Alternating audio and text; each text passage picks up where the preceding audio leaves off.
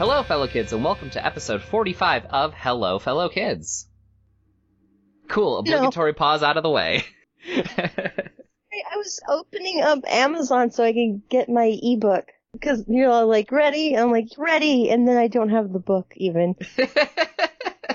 I forgot also that you did an ebook this time. Because it was being fussy and, like, not showing you the hardcover edition. It was, like, showing you the paperback that wasn't out yet or something. And I was like, it's right here. And Amazon's like, I'm not showing her that. Amazon's like, shut up! Shh. and you're like, well, I don't know why this is a secret, because she's paying less for the ebook then, instead of getting the hardback book. But okay, hide it from her. So, for this month, we read a book suggested by a listener. It is called The List of Things That Will Not Change by Rebecca Stead. She wrote another book, what is it, When You Reach Me, I think? That was, like, on my to-read list for a while, and so I'm glad that we're reading something by her, so. Yeah, I remember when I used to go to school with you, I would see books by her, and I was always kind of intrigued, but, never actually picked anything up, so I'm glad that we finally checked it out. What'd you think? I think it's funny that we were just talking about how, like, we haven't had a 5-star book in such a long time. Why have we not a 5-star book? And then, sure enough, we read this, and for me, it was a 5-star book. And it just comes out of the woodwork. It was like, you called? Exactly. That's what it felt like. It came sliding in on its little sock feet going, hello. Good evening. Yeah, no, this was absolutely phenomenal. I told Mara, I was like, okay, I'm starting it, and then like 3 hours later, I texted her, I was like, whoops, accidentally finished. So I was like, holy crap, I guess this is like really good then, and then I started reading it, I'm like, yeah, it is. It is really good. Yep. I see how that happened. Yeah, no, I'm really, really glad that we read this. I thought that this was really helpful I think part of it is just because I'm in 2 different book clubs as well as a podcast, and so I'm always reading things that I'm, like, obliged to read. Even if I like them, it still is kind of, like, it can get kind of exhausting. So to have something that read this quickly and this pleasantly and was still, like, really engaging and made me think about stuff was just a phenomenal, like, palate cleanser and made me, like, excited to pick up a novel again. Yeah, I haven't really felt excited to read for a while. There've been, like, a few books here and there, but for the listeners who don't keep track of our personal lives, I've been working a desk job for a year where I'm staring at a computer screen all day just looking at stuff, and I just kind of lost most of my interest in reading. And that's really sucked. So when I find something like really, really good like this, it's just like, oh, that's what this is like. to like reading books. This is so fun. This is what it's like to feel things. Right, yeah. I mean, my job isn't terrible, but like if it makes me not like reading as much as I used to, then it's not terrific. But yeah. This book, this was like you said, this was a listener recommendation that we read it, and I think we're like 2 for 2 for their suggestions for stuff to read. So keep sending them in and like telling us to read awesome books, because I love what we're being recommended. Yeah. Unless, don't be mean and suggest something bad just to get a funny episode. They're like, here, this was trash. You guys read it. Yeah, no, this was a lot of fun, and I was so connected, like, emotionally to so many of the characters, which is always really exciting when it happens in such a, like, short period of time, because the book is really short. It's only, like, 220-ish pages, and it's a very YA, like, middle grade novel, so the pages, there aren't a lot of words there, but, like, it really just, like, it hooks you with the characters so easy, so fluidly. Yes.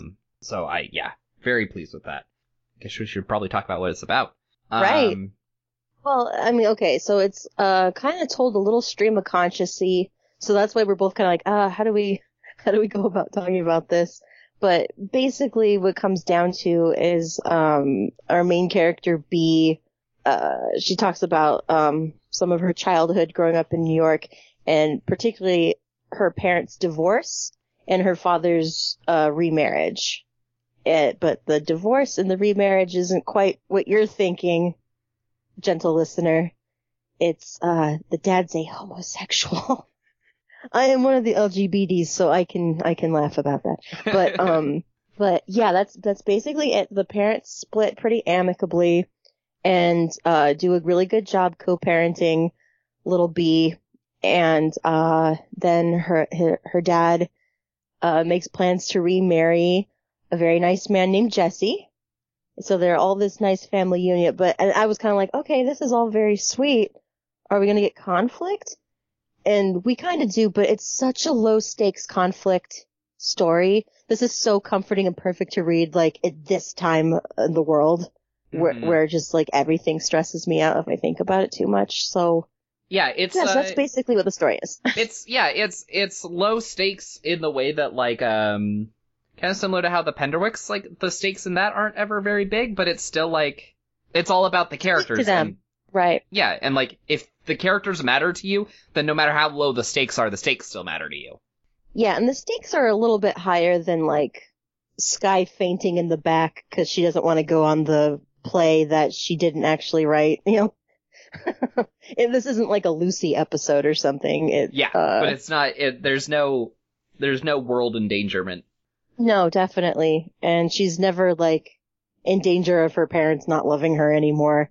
And I don't even think that's a worry she ever has. Yeah.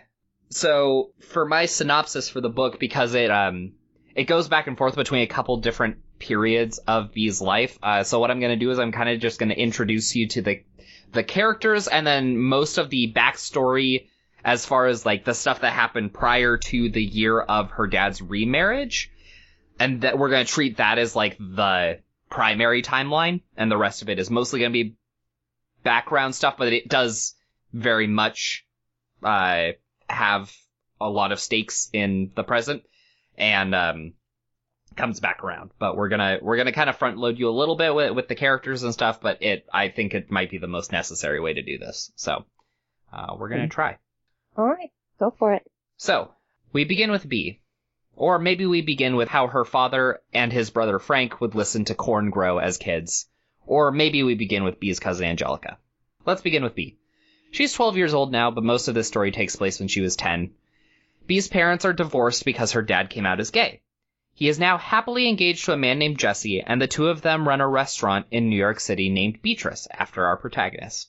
When B's parents told her they were divorcing, they made a list for B of things that will not change. The list includes the fact that her parents still love her, that they still love each other, but in a different way, that she will always have a home with both her parents, which will never be far apart. They even develop a completely 50-50 schedule for B to live with each parent, none of that weekends and holidays only crap, and to be honest, it sounds like one of the, like, easiest divorces of all time, and B is incredibly lucky to have such considerate parents. Yes. And we'll get into all of this after we've set this up, because there's already a lot to talk about here.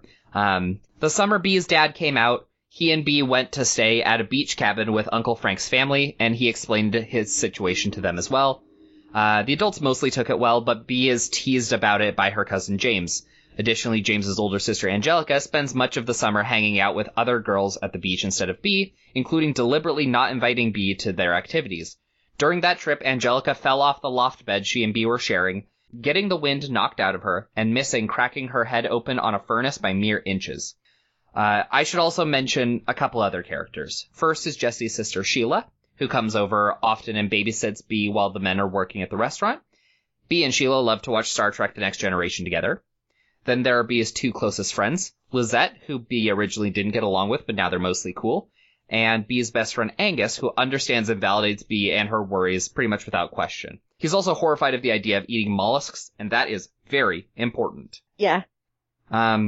So yeah, like, already off the bat, it was so incredibly refreshing to have a divorce presented in such a healthy way. Like, one of the biggest takeaways I had from this book as a whole is how healthy emotions are presented with a lot of the characters. Yeah. Not everybody. You know, some of the people still have problems, sure. but, like, it's so in tune with the idea that, like, you can express, you can have a wide range of emotions and they're all valid, and you can work with them, and you can still achieve things with that.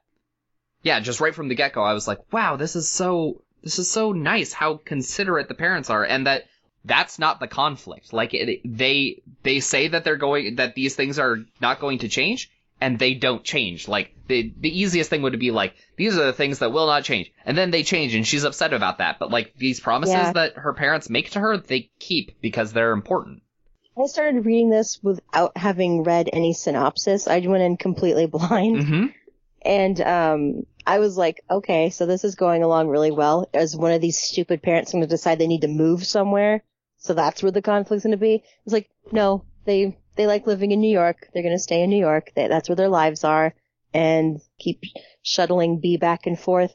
I was kind of like, I don't know about every other day, because I was like, she's going to forget something. And then sure enough, she does forget something. She does. Important for school. She does, but it was really nice to see that it wasn't like it defaults to the mom getting doing all the responsible stuff, and then it's just fun dad on the weekends sort of a thing, because that's the stereotypical divorce setup. Right. But it's like they each get to play an integral part in every aspect of her life, because they are splitting it right down the middle. Yeah. But I was kind of thinking that, or just like, okay, this is pretty equitable, but like, how does B feel about going back and forth? Yeah, it still has its own challenges. To the point where, like, her stupid cousin calls her ping pong as a joke, or how she goes back and forth. But, like, for some reason, we're going to step in and parent him for saying that. You know, we're going to let all the other horrible crap this horrible kid says slide. Can you tell I don't like her cousin James? Because I don't like him. Yeah. I don't even want to say, like, oh, well, he's a 12-year-old boy. What did you expect? And, like, I've known 12-year-old boys who weren't like that. So yeah. It was just particularly we do find out more about their home life, where when B was visiting and her cousins were particularly ghastly, and I was just like, maybe don't go on this trip anymore. But they were having their own, like, family thing, and I'm glad we found that out later. So you just see that like, everybody has their own thing going on. Yeah. People aren't always necessarily like, oh, they're all crummy all the time, and they're just a crummy person. Like, I think there's like one character where you go, they're just a crummy person. Yeah. We might be thinking of two different people. I'm just agreeing with the concept. I also liked, and it's important to note that this book is not free from homophobia. That still occurs, and that it does play a big part of the story, but it was really cool to see that for large segments of the story, people don't bat an eye at the idea of her dad and Jesse being gay or anything. It's just whatever to them, because I feel like, especially if we were reading a book that was published maybe 10 years ago for this age range, like, if there's a gay character, that kind of has to be like one of the capital T themes. And it's one of the things that I've been excited about as we have progressed as a society, is being able to tell stories about gay characters where the fact that they're gay doesn't have to automatically be a huge part of their personality or their arc. It can just be a facet of who they are, the same way that being straight is a facet of how a lot of other characters are. And so it's really nice to be able to see that both of those kinds of stories can still exist. Right, yeah. Yeah, a lot of stories are just kind of about gay pain. Yeah. And it's like, what about gay happiness? I know, like, please? Sometimes? What about gay pursuance of career? What about, like... Right, yeah. Like, gay people do other things besides get hurt. Exactly, yes. And they're allowed to, like, have this nice life together, and they have a cool restaurant, and they have, like, a kid who, I don't know, I don't particularly want to be a parent myself, but I feel like if I had B for a kid, I'd be okay with that, Yeah. She's a very nice kid. Yeah. And I might end up, if I did have a kid, she might end up that way, because I would probably be studying you probably had this, and this is why the way you are, but it's called gentle parenting. It's like very heavy on like, teaching the kid compassion and not yelling at everybody. Like, not everything has to be like a battle. Yeah. Which is like, not to crap on my parents, or at least not to crap on one of my parents, but that's kind of how I was raised, where everything's like, this isn't a debate, do the thing I just told you to do. And that's just not what you do with like gentle parent. I can't imagine either of her parents talking to her like that. So I was just like, wow, this seems like a very peaceful upbringing. Yeah. I was like, I really wish I'd had this. I was just really happy to see like a parenting model presented like this. Yeah. That, I don't know, it just made me happy. I liked seeing it, and I was like, okay, so this can work, because like I've seen samples of gentle parenting on TikTok, like how it goes about, and they're doing this with very tiny children, and very tiny children are learning compassion and stuff, and it's very sweet to watch. So yeah, I hope that kind of becomes the more prevalent model. Yeah. So we can get kids kind of like B who are like, okay, I'm going to sort my feelings out, figure out what's going on here, and just being really emotionally intelligent. Yeah. I think that fixes a lot of problems. Yeah. And it's also like, she's emotionally intelligent, but she's emotionally intelligent within what is reasonable for her age. Exactly. She's not like having like grown up complex emotional intelligence, because like her brain just isn't ready to do that yet. But she has tools that are appropriate for her age and her development level that allow her more control over those things. And that's really important, just not just in how you're like writing characters that are believable, but understanding that people have like what you consider like a standard is going to be different depending on the age and the capacity of a person to be able to achieve those. She just doesn't just magically have that emotional fluency. Some of that came from her parents, I think, but they do have her going to what do you call it? A psychologist. She has a psychologist named Miriam, and that is shown as an okay thing to be doing. It's not like oh, you're a troubled youth, you have to go see, a therapist. It's like, this is a thing that people do to learn healthy behaviors, and there's nothing wrong with it. And it's like, thank you for normalizing it. Exactly. Yeah, it's not framed as like a punishment for anything she's done. I really wish that I'd been sent to one when I was a kid. I think I've benefited from that. My parents didn't have money, so right. Probably why I wasn't going. But I think I benefited from it. Because I was I'm sure this will really surprise you, but I was such an angry little kid that at one of the birthday parties, something B does, I would have been all like, I could have seen little me doing that. I totally would have done that. And her reasoning for it would have been exactly my reasoning. Yeah. Yeah, so we started out reading this, and we both really liked the protagonist, like, pretty much immediately. Yeah.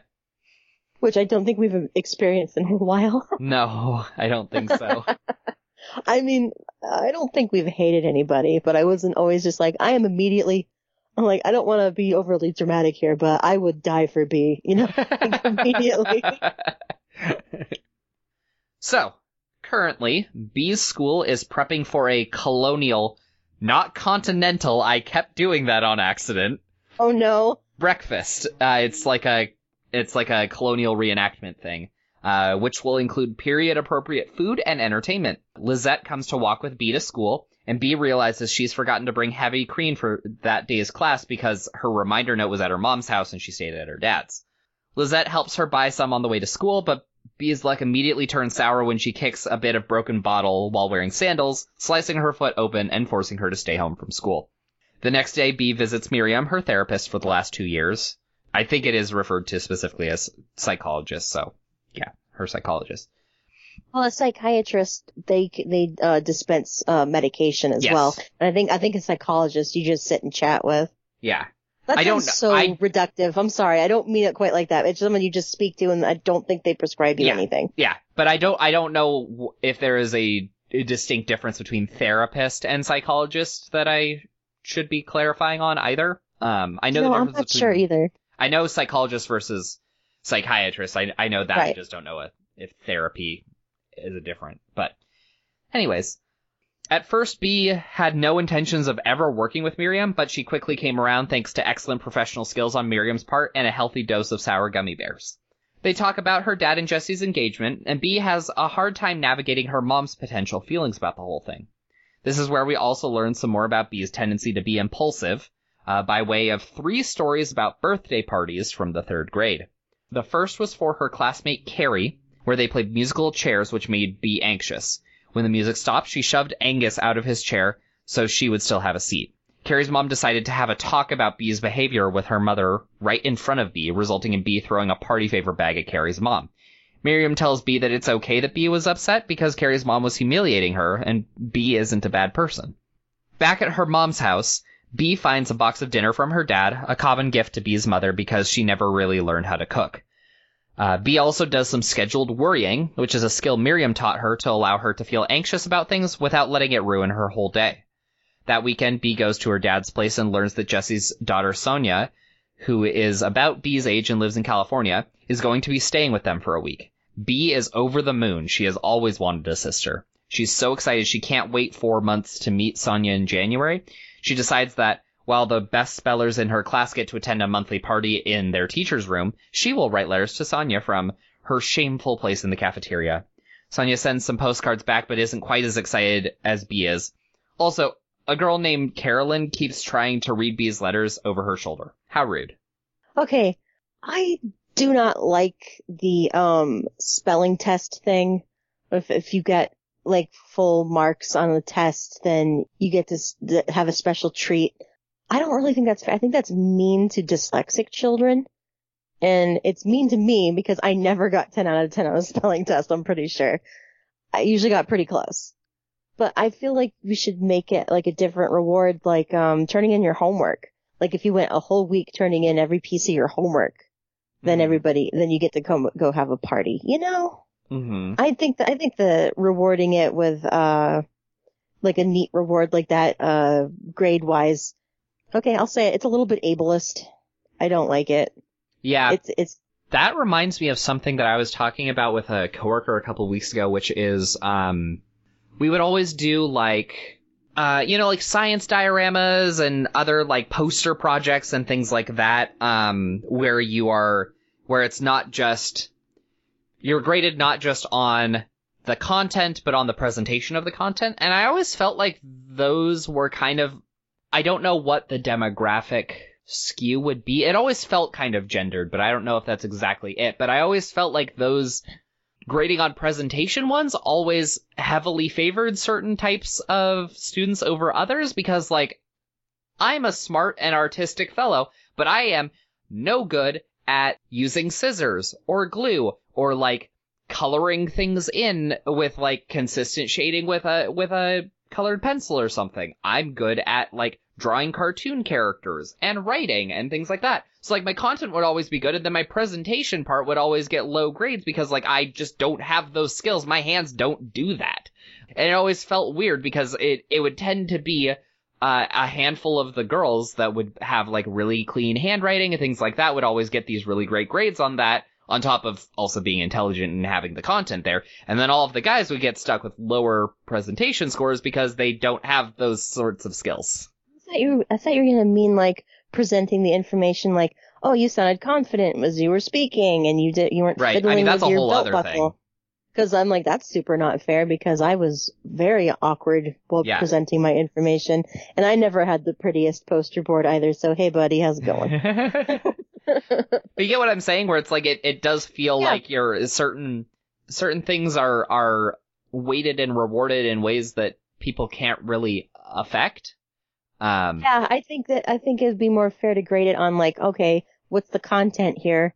Is this like good content? Yeah. Did he express that appropriately? Did he hit everything that we needed presented for this dumb presentation?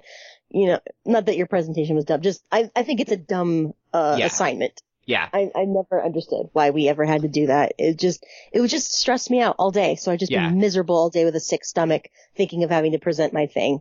So, I had at least one teacher. I'm pretty sure it's the teacher I'm thinking of.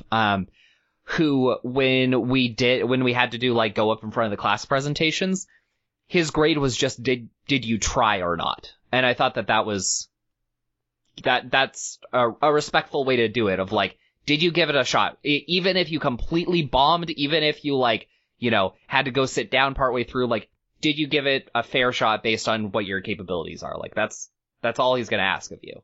It's fair. If you're gonna do a stupid assignment like that, then that's a pretty fair way to do it. This isn't really my story to tell, but I like it. But my ex had to give a presentation when they were in high school. I don't know if it was high school or middle school, and they were just so stressed out by it, but they started crying. And I was like, oh God, that's so horrible. Like, I never quite made it to tears, but I always wanted to cry. Yeah. Did the teacher, like, let you out of it? And they're like, no, they just had me sit down at my desk and give the presentation. Oh no! I was just like, why are they that committed to this horrible thing? This poor weeping child has to sit at their desk and give a presentation. And this isn't even like, oh, present your research that you've done that's gonna help, like, fight cancer cells. No, it's like a presentation on a dumb book, Like, let them live. The colonial breakfast, I was just like, I don't think I want to go to that. We did a similar thing. I remember we made burlap sack messenger bag things, and what else did we do? I don't remember what else we did. I definitely didn't eat any of the food, I'll tell you that. No, I know you wouldn't have. Especially if they're not gonna put the friggin' salt in the butter to actually give it taste. But, I was just like, about this whole thing because, like, my parents didn't go to these school functions. So I was like, cool, I get to see everybody else's parents and I get to feel like dog crap all day. Ah, boy, every time we read these books, I'm always just like, hey, I had a bad childhood. Even though it wasn't that bad. It's just, there's aspects of it that weren't great. But that's like everybody, though. And there's also things that you don't know that you have an opinion on until you are in a place to reflect on it a lot later. And then something sparks something, you're like, oh, I have feelings about that. I don't think it's bad to have, like, the parents showing up at school for stuff. When I was, like, a wee kid, like preschool and stuff, like, my mom would be one of the mommies who'd come in for stuff. This was before she was working, though. So, she was able to go to those things. Yeah. And I was always just like, my mom's here. That's fun. And she brought snack once. She was responsible for snack once, and she brought in banana bread that she'd made. And I was just like, this is my mom's banana bread. She makes really good banana bread. Like, I was, like, so proud. It's like when she brought in my brother when he was just born to the preschool, and, like, she got swarmed by... My mom makes really good brothers. Yes. Well, this is like the whole class, like, swarmed over. So it was just all these tiny, like, 3-4-year-olds with their sticky hands, like, wanting to touch the baby. And I was like, that's my brother. Both of your parents worked, but they still were able to go to your school stuff if they had it in the middle of the day. My mom didn't start working until I was in high school. But my dad worked. Okay. My dad did work the whole time. But he was at every single function that, like, I asked him to, like, if we did a play or if I said that there was, like, a Father's Day thing or something, he was at every single one of those. It's good. So there was a school event after school, then we were able to go. But it's just, like, working hours, they couldn't come. Yeah. Yeah. Was the throwing the party favor bag the thing that you would have done? No, like, completely hauling that kid out of the chair to sit down. I totally would have done that. Okay. Throwing the bag? Probably not, because I didn't lash out at adults. Yeah. You're bigger and you can hurt me. I wouldn't have thrown the bag, but boy, would that have, like, offended me. Like, her, like, talking about me in front of me like that. It's like, hi, I'm a person. Yeah, talking to her like she's like a rabid animal who needs to, like, go get put down or something. When you contrast that to, we haven't covered it yet, but she talks about a different birthday where she acted out, not quite as bad, but she acted out, and I feel like that mom handled it better. Yeah. Musical chairs was super stressful for me. Yeah. I didn't like it. Oh, I'll tell you the worst game, though, that I hate, and, like, anytime someone mentions it when I'm a grown-up, I just want to punch him in the head. but that Heads Up 7-Up game, Uh-huh. hated it. Hate it so much. I used to, have you ever played it? Yeah. Or you've just heard of it? Okay. I don't know. Some things just get phased out. But every time the teacher would be like, okay, we got like 20 minutes. I don't have anything planned. How do you want to spend that time? It was always girls, like these like girls would be like, Heads Up 7-Up. And I'm like, why are you obsessed with this crummy game? I hate this game. But for anyone who doesn't know, Heads Up 7-Up, you shut out all the lights out and you put your heads down on the desk and all you have have your thumbs up on the desk with your face hidden. And, I think 7 people, are like it or whatever. And they go around and they'll like tap your thumb. And then you have to guess who tapped your thumb when the light comes on. And I think mostly people cheated by like, they wouldn't have their eyes covered. They'd be looking down, but then they look at the shoes. Uh-huh. And then match shoes to people, and that's how they were able to guess. And I just hated being picked and then having to guess, and everyone going like, no, I hated that. So what I'd do is like, I always tucked my thumb away like I'd already been picked. So then that wouldn't even be an option. I feel like I did that at least once, just because I didn't care. Okay, like, am I out of bounds? Like, it's a stupid game, right? Like, it's not even fun. I don't remember it really being fun. I remember playing it a handful of times. We also played a game where you would, like, what would you do? It was like you would somebody would leave the room, and then you'd have to, like, change something about the rest of the group and then come back in. Like, I don't know if somebody else, like, hid, and you had to figure out who was missing from the group, or, like, somebody would, like, change jackets or something like that. It was like a memory game where you had to figure out what was different. I remember playing that a few times as well. That doesn't sound fun either. There's like 30 of you and one person guessing. I'd get super bored and just start talking to my friend or something. Like, I don't want to do this.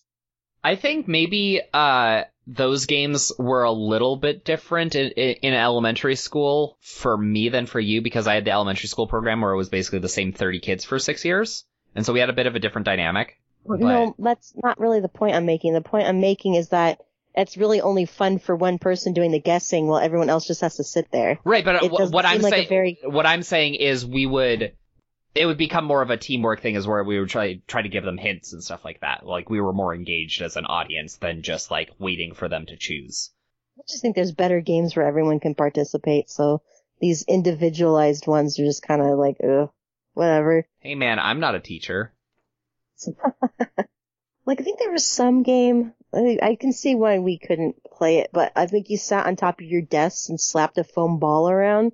Oh yeah, we did something like that.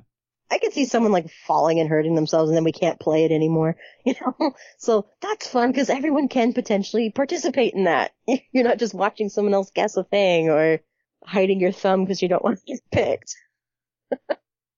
Anyway, yeah, games are stressful. I don't know if I've ever played musical chairs. Don't. Have you heard about? I played a similar game that was like, was it a cakewalk? Is that what it was? Oh, I think I know what you mean. Yeah, don't you kind of like walk around for a bit and you stop in front of the cake you want or something? We had like numbers on the ground, and you would step on the numbers, and then when it stopped, they would pick a number, and if you were standing on it, you won one of the desserts that like the parents had brought. Yeah, that's what a cakewalk is. My mom told me about one she went to when she was a kid that you had to pay to get into, I think. This wasn't just like a fundraising event. Well, it might have been a fundraising event, but she and her friends went and they pooled their money together to get to go to the cakewalk. And she remembered exactly what kind of dessert they ended up with, and it was like amazing, and she was so happy like talking about it.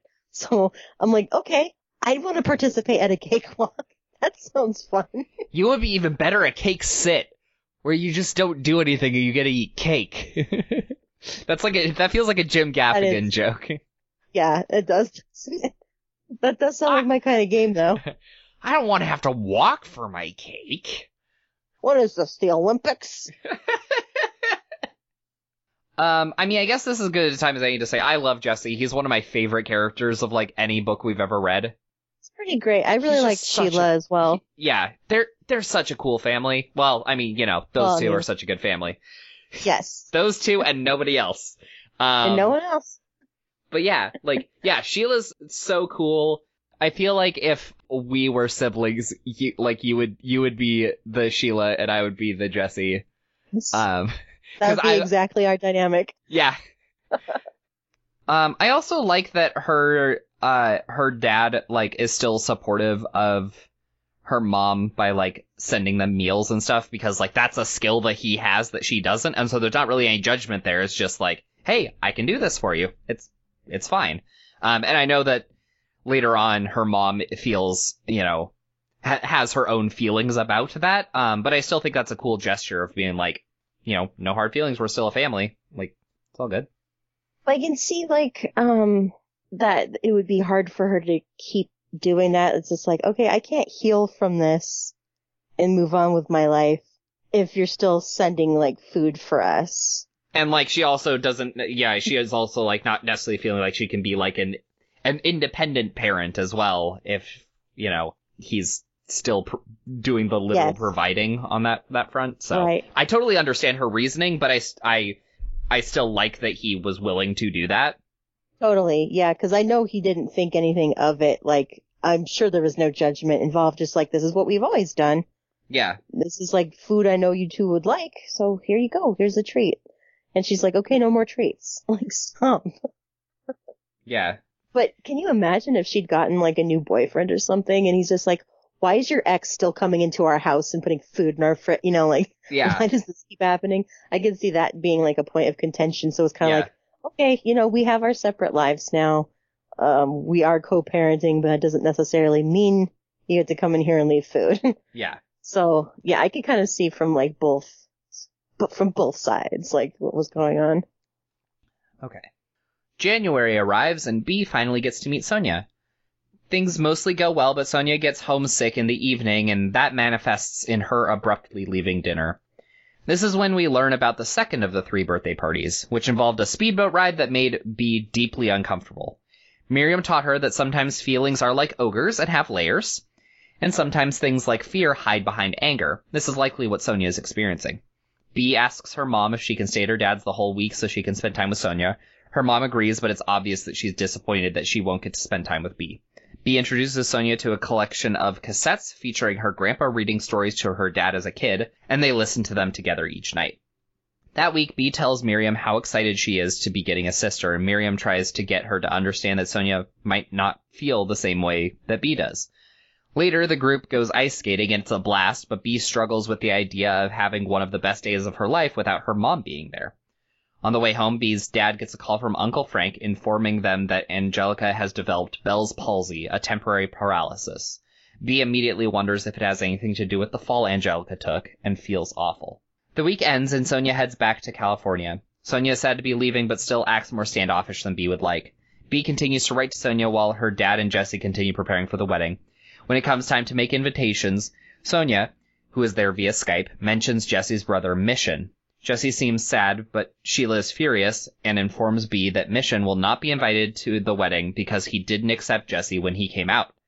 Bee wonders if Mission could have changed after all this time, and that night makes an invitation for him. I have been the Bee so many damn times chasing after the Sonias of the world. I would have been such a Sonia because I don't know. I would tell my mom and my dad how glad I was that they didn't have a second kid. So, like, I would not be thrilled about having a sibling. It's not even like Sonia's, like, not thrilled to be having a sibling. She's just thrilled that... It's just a lot. It's a lot. I feel really bad for her. And plus, it'd probably feel weird, like, my dad doesn't live with me, but now he lives with this little girl and is playing dad to her, and she gets to be with him all the time, and, like, I'm here, and I feel kind of out of place. So I was feeling a lot for Sonia, but I was just like, God, if my parents had ever gotten remarried, best case scenario, I would have ended up with a B. I would have ended up with some resentful little shit who's just like, I can't wait until, like, our parents eventually get divorced because your mom sucks and I don't want you being in my family and I hate you. You know, like, that's the kind of kid I'd end up with. Instead of be like, I always wanted a sister. Let's listen to these tapes of my grandpa's reading stories. Like, I never met anyone delightful like that. I was always... Like, or if I did meet someone kind of delightful by that, I was always kind of like, you're kind of a dip, and like, and didn't like him a whole lot. But like, I don't know. I just, it would have been really nice to end up with like a B. Yeah. But I always encountered like aloof Sonias or just flat out mean Angelicas, you know? I like how mean Angelica can be a reference to this book or a reference to Rugrats. Right, exactly. Just don't name your kid that. She's gonna suck. What else happened in that section? Oh yeah, like the homophobic brother. Yeah, when B's like, he could have changed. I'm like, honey, that kind of thing doesn't change, I don't think. It sometimes can, but you have to, there has to be There a has to lot be an that active happens. effort. Yeah. You don't usually just not talk to somebody for a while and then be like, hey, I'm not a homophobe anymore. Precisely. Like, he should have, like, stayed in contact with his brother for years and just, like, all the years of, like, growing together and seeing him in his life and stuff, that would have changed him, but just distance for years and then suddenly showing up wasn't gonna magically fix it. And the fact that B is still so, like, optimistic about it, like she's not like, oh, he's totally changed for sure, but, like, the fact that she thinks of it being a distinct possibility and, like, inviting him to the wedding and stuff, I kind of feel like maybe she hasn't had to deal with a ton of homophobia yet in her life, which is really nice. I mean, she's definitely dealt with some of it, and she deals with more of it in this book, but Right, yeah. She's lucky to have a gay parent in a time when it is less of a taboo than, you know, just a generation prior. It still has its hurdles, but it's already so much better. And they live in an area where that's okay. Like New York, yeah, you're gonna be fine. It's not like they're in, like, I don't know, rural Ohio. Sorry, if you're from Ohio, I'm not saying you're a homophobe. I'm just saying I wouldn't want to go there. Statistically, you're gonna encounter that probably more often. Yeah, cornfields and homophobes. And homophobic corn. Oh wait, were we gonna say anything about the other birthday party where she's in the speedboat yelling like, I don't like this. And that mom did talk to B's mom, but like took her aside to do it. Yep. And was just like, there was an incident. Just want you to know a little bit about this. And I was just like, that's how you handle it. You don't talk about the kid in front of them. Yep. April rolls around and Bee and her mom have an adventure in the form of a bat getting into the apartment. It's removed without issue, but Bee's mom decides to take them both in to get rabies shots. Later, Bee overhears her mom calling her dad, telling him to stop sending her food. Then she learns that her dad will be flying out to visit Angelica in the hospital, meaning he won't be there for the colonial breakfast, and neither will her mom because of work. Furthermore, Sonia is no longer answering Bee's emails. Things are getting rough for her. Bee visits Angus after school to pet his cat, even though his mom has never forgiven her for pushing Angus during musical chairs, even going so far as to not invite her to his birthday that year. She confides in him her anxieties about Sonia because he also has a sister, and she's hurt when he accidentally implies that Sonia wouldn't be her real sister. Back at her dad's, Bee asks Sheila for the story about Mission. In short, when Jesse came out to his family, he was already engaged to Sonia's mom. Jesse's parents immediately told him not to tell anyone he's gay and that they were going to pretend the conversation didn't happen. Mission took their side and only Sheila supported Jesse. It was especially hurtful for Sheila because she and Mission are twins. Jesse ended up going through with the wedding and hiding himself for years before working up the courage to come out fully, at which point Mission completely cut ties with Jesse. Bee now hopes Mission won't come to the wedding after all. Bee helps Jesse take some empty oyster shells from the restaurant to the ocean, where Jesse deposits them in an attempt to rebuild local shellfish habitats. On the way back, he surprises Bee by telling her that he'll be going to her colonial breakfast. He'll even be giving a demonstration on preparing and eating oysters for the class. Jesse is the best stepdad ever. I really do. I really like him. He's think so that great. He's not only is he such a cool person with like the, you know, rebuilding the shellfish habitats is like, you know, why be wasteful with all of that stuff if you can do something with that? And the fact that he's like, yep, I'm gonna just lug these out to the ocean on the subway and it's fine. It's what I'm gonna do. And then he's like, oh, by the way, I'm gonna show up because you're important to me. And it's like, you're such a good guy. Yeah. Yeah, if you absolutely have to have a step parent, he's a good one to have. Yeah. I never wanted one. You know how you said that you told your parents, I don't want another sibling? That's how I felt about a step parent. Like, I don't want a new one. do not bring that into my house. Like, but it's just character Jesse. Like, okay, that's fine. Only exception. Is it a gay restaurateur from New York named Jesse? If not, I don't want him. Do not bring anyone else into this house. I refuse. I like that she's like, can I come pet your cat?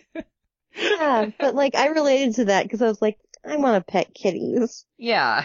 Or she wanted to come and brush the cat because the cat actually liked being brushed. That's right, yeah. And there's just, my cat, who died last year around this time, he did not like being brushed. But when you brush a cat that really likes being brushed, there's just something about it. The way they like tilt their heads back with like their mouth hanging open, it's just so funny. where they're just like, yes, as they're getting brushed. It's great. My aunt had a cat that really got into it, and she would have this like zoned out look on her face with her mouth open, especially when you brushed her face itself. She really liked having her face brushed. Just was so into it. And some cats are like, get that away from me. I don't care. Like my cat, he'd like turn and like bite the brush and be like, what is that? I don't like it. But, how much are children gonna like oysters though? But he's like, I'm bringing oysters, and I'm like, I don't think anyone's gonna want that. Like, cause kids are such like, they have such simple palates, and they don't want to eat anything like that. Right. And I'm a grown up, and I don't think I have that simple of a palate, but like, I hate oysters. They are disgusting. And especially like Angus, who's like literally my biggest fear in life is having to like consume a shellfish. He specifically said scallop, and I was like, it's scallop, and oyster is a close second. Well, oyster, you just flat out eat it raw, and you actually have to like swallow it whole. You don't sit there chewing it. Yeah. So that's kind of icky. I don't like that. But like a scallop, you can cook that, and like it's nice, and you put it in a pasta. Or I went to a restaurant where they were like, it was like grilled scallops with asparagus and a risotto, and it was a very nice meal and probably one of my favorite meals I ever ate in a restaurant. So I was just like, oh, buddy, you're missing out. You're right about oysters being nasty, but like a cooked scallop, it's gonna be nice. I guess he doesn't like clams either then. They are also a mollusk. This has been the Mollusk Podcast. You're gonna have a lot to edit. One night, Bea tells Sheila about her favorite tape. After one of her grandpa's story recordings, there's a clip of her dad as a boy singing You Are My Sunshine, which has always been special to her. She now feels like Jesse is her dad's sunshine, and if they hadn't had the courage to be their true selves, they never would have found each other. Sheila loves this thought and declares sunshine to be the theme of the wedding. That night, Sonia Skypes Bea and apologizes for not responding, explaining that she was upset by the whole Uncle Mission scenario and still getting used to the idea of her family changing. In truth, she had a lot of fun visiting and looks forward to having a home in New York as well as in California. Bea tells her about how, when she was little, she used to think that each window had its own moon, and she would have her mom take her to both windows in the apartment to see them. That's kind of like what their families are now. The colonial breakfast arrives, and at first it's going well. Bea introduces Jesse as her dad's fiancé, which causes Carolyn to comment on Bea's dad being gay. Some of the other kids and parents are noticeably uncomfortable as well, and when Jesse asks who wants to try an oyster, Bea accepts, but nobody else makes a move. Then Angus, pure sweet Angus, who is horrified of eating shellfish, walks right up and eats an oyster like it was nothing. This breaks the freeze of the room. I'm pretty sure everyone is enjoying Jesse's oysters. That was like my favorite scene of like any book I've read this year. I was like getting shivers. I was just like, Angus, you hero. Sweet baby angel. Oh, it's so good. It's so good. It just shows how crummy that teacher was, because when the teacher saw no one was coming forward, he should have done it. Yeah. You know? Jackass, instead of making poor little Angus stand up and be all, I'm Spartacus, and like save the day. Ugh. But like, you agree with me, right? Like that's a great... It was a great character moment. Yeah. I was just like, oh my god, Angus, you're sweet. My boy! You sounded like Cedric Diggory's dad. My boy. That triumphant music still tootling. They're like, no, stop it. It was a live band, otherwise someone could have just needle screeched. Needle screech, and then Robert Pattinson overdub. You're probably wondering how I got here. No. Well, to tell that story, we need to back up again. And then like the picture like reversing, and you hear like a VHS recording. And then it shows him like rewinding squealing sound. as a baby. Whoops, too far. Oh shit, we've seen too many movies. Yeah. Okay. B is writing to Sonia in the cafeteria again when Carolyn starts bugging her, asking why she claims to have a sister when she doesn't. B uses Carolyn's own hand to smash Carolyn in the face. She deserved it. B Yes. still feels bad, though, and writes Carolyn an apology letter, and they make up. That night, B's dad calls and tells her that Angelica is healing and will be fine in time for the wedding. However, B still doesn't feel great. A week before the wedding, there's a surprise knock at B's dad's door. It's Mission. He got the invitation and decided to come by. Jessie is remarkably cordial, but Sheila doesn't even bother to hide her frustration. Mission is very formal and respectful and even stays over, falling asleep on Sheila's shoulder. Sheila knows B invited Mission and tells her that no matter what happens, it's okay. B goes to her last appointment with Miriam before the wedding, and the truth comes out. Angelica didn't fall from the loft. B pushed her as she was climbing off. What's more, B made fun of Angelica's stutter at dinner the night before because she was upset that Angelica was spending time with the other girls and not her, and that James was making fun of her dad being gay, and that she was holding a lot in and let it out by making Angelica fall. Miriam tells B that she's not a bad person. She makes mistakes, and she's allowed to do that. She's also allowed to be forgiven, which it seems everyone has done except for B herself. Anything before I go to the wedding? I would have kicked Angelica off that thing too. And I just stood up and said, I'm the one who kicked her off it. Yeah. No, because like, I had a cousin, not really through blood relations or anything. We were related through like a marriage that has not been a marriage for like 20 years. So Right. Anyway, and she was always finding other people to hang out with to exclude me from stuff. Yeah. So I was just like, yeah, I've been the bee in this situation so many Mhm. times with that horrible girl who my relative is still in touch with, and she was like, oh, we should have everybody get together again. And I said, I have no interest in seeing her. And she's like, well, we're all grown up now. And I was like, I don't care. I don't want to see her. That's how much I hate her. I don't know if you've ever been excluded to that extent before, where you just feel like a bag of trash and you don't really have anywhere else to go because it's a vacation. It sucks. Yeah, no. I have not experienced that, so I can't comment on your experience. That is entirely yours. I was just like, I'm pretty sure you like had nice cousins who included you in things. So I was thinking of like that family camping trip you guys go on, and it sounds like everyone is fine and not dysfunctional like my wretched family. So Yeah, like all I'm throwing of everybody my under the bus. all of my like actual like close cousins, as in the ones that I can actually track on a family tree, we all get along really well. So That's what it sounded like from everything you told. But there is one thing you have to remember. yes. That cousin has to tell you. I don't know what he was going to tell you. That's my favorite cousin story. Instead of my mean AF cousin who left me out. And she always knew the songs on the radio, and I was so jealous of that like for years I made it my mission to learn every song I could. So if I ever saw her again, like when I saw her again, I'd be like, I know all these songs.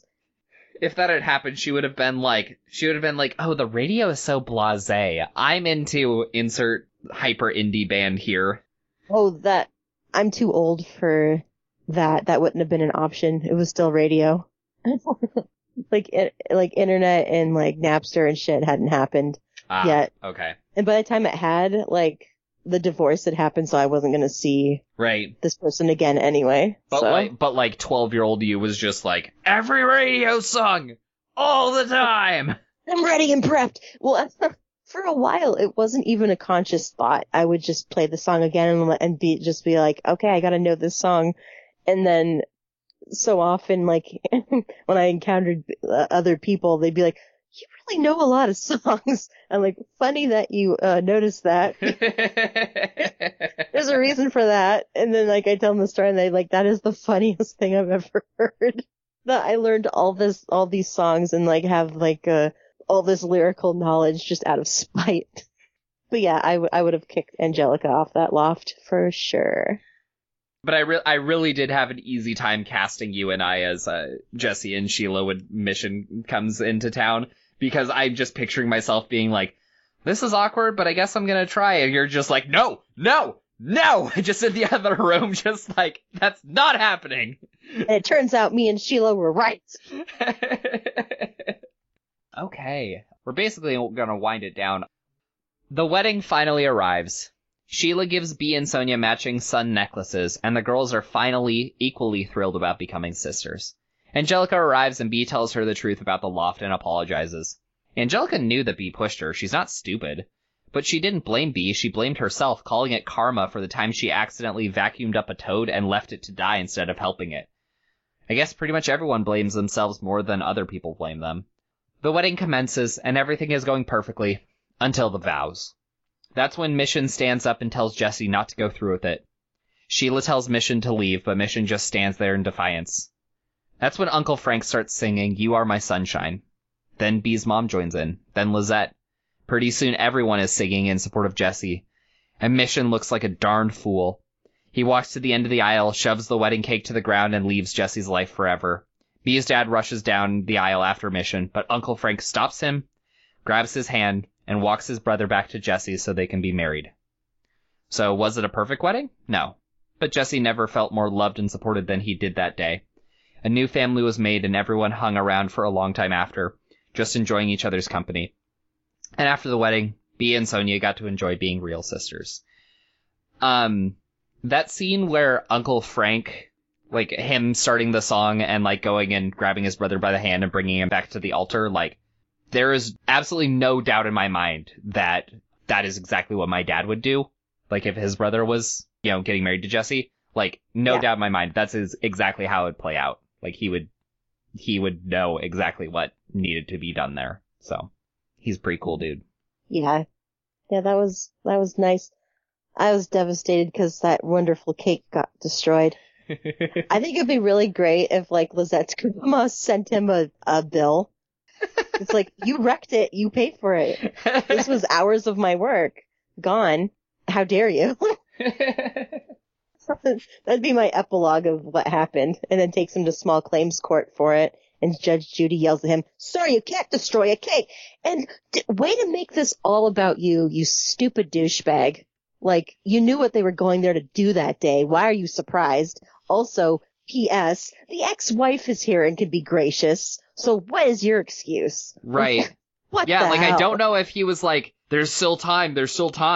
Like, maybe, or like, I don't know Get, what like, he was on thinking gay there. in the next few minutes. Loser. Ugh. I don't like Mission. No one likes Mission. They're not supposed to You're like not him. supposed to like Mission. Yeah, and so there's an epilogue, and I mentioned at the very start of my synopsis, Bee's dad and Uncle Frank listening to Korn, and there's this story at the very... The actual vegetable. Right, not capital K Korn, lowercase c R. Korn.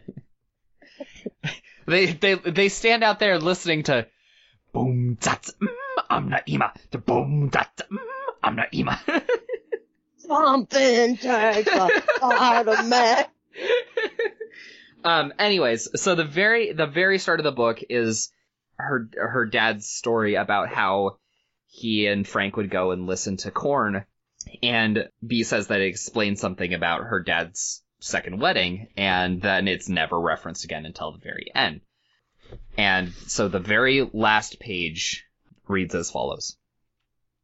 You may be asking yourself what this story has to do with the sound of corn growing. The answer isn't about corn. It's about two brothers listening together. It's about the kind of love that doesn't ask you to be anyone but who you are. Dad and Uncle Frank had that sort of love from the beginning. I wish everyone did. They could never believe that other people didn't hear it. The most surprising thing about the sound of corn growing, Dad says, is that it's loud. So the dynamic of these two different pairs of brothers and how one of them has this absolutely unconditional love and just friendship and partnership with his brother, and how the other one just can't see that and loses out on all of that because of his own prejudice. So. Yeah. Which sucks, because, like, I would love... I mean, okay, we've already established that, like, my brother's awesome, but, like, if I also had another brother who was like Jesse, perfect family. Like, you're missing out on not having Jesse in your life. You really sorry, are. Loser. Don't have him in it, then. Have your little bitchy hissy fit and throw the cake on the ground. Frank's just gonna come back with, like, ice cream sandwiches to save the day because he's right. I have to say, though, that, like, when I finished this book, I immediately burst into tears. Yeah. Yeah, I was just, like, immediately started crying, and I'm like, 5 stars. 5 stars. It's really dang good. It's really good. So, yeah. I'm glad we got that. We got a 5-star one. Yeah. Whatever anonymous listener, you got good taste. Thanks. Yes. Oh. So, that was the list of things that will not change by Rebecca Stead. And, next month, we are going to be revisiting Tomi Adeyemi's series with the Children of Virtue and Vengeance. So, be looking forward to that. As you can see, like, the 2 times we've been recommending something, we went ahead and read it. So, if you send an email to us, it will not go ignored for long. And... I openly admit that at this point I do have to filter through a lot of spam fake invoices to find it, because somehow the email got out. Well, I mean, obviously we post it publicly, but it does get a lot of spam, like, your invoice for your new phone or whatever crap. So I do have to filter through those, but I will find your email eventually. I'd love to help, but I can't get into it without Google being like, who is this? What's happening? And I'm like, I have the password, though. And they're like, no, oh my god. Ah! You have the password, but you're in the wrong place. Yeah, it's so secure that we can barely use it. Right. The only thing keeping, it won't keep, like, hackers out, but it'll keep us out. All right. Hello, Fellow Kids is hosted by Mara and Josh, produced by Josh, music provided by Ben Ash. You can visit him at benash.com. If you'd like to contact us with recommendations or comments or helpful critiques and not poo-poo, you can email us at hfkpodcast@gmail.com or on Twitter and Instagram at hfkpodcast. And we will talk to you guys in February when we discuss Children of Virtue and Vengeance by Tomi Adeyemi. Bye.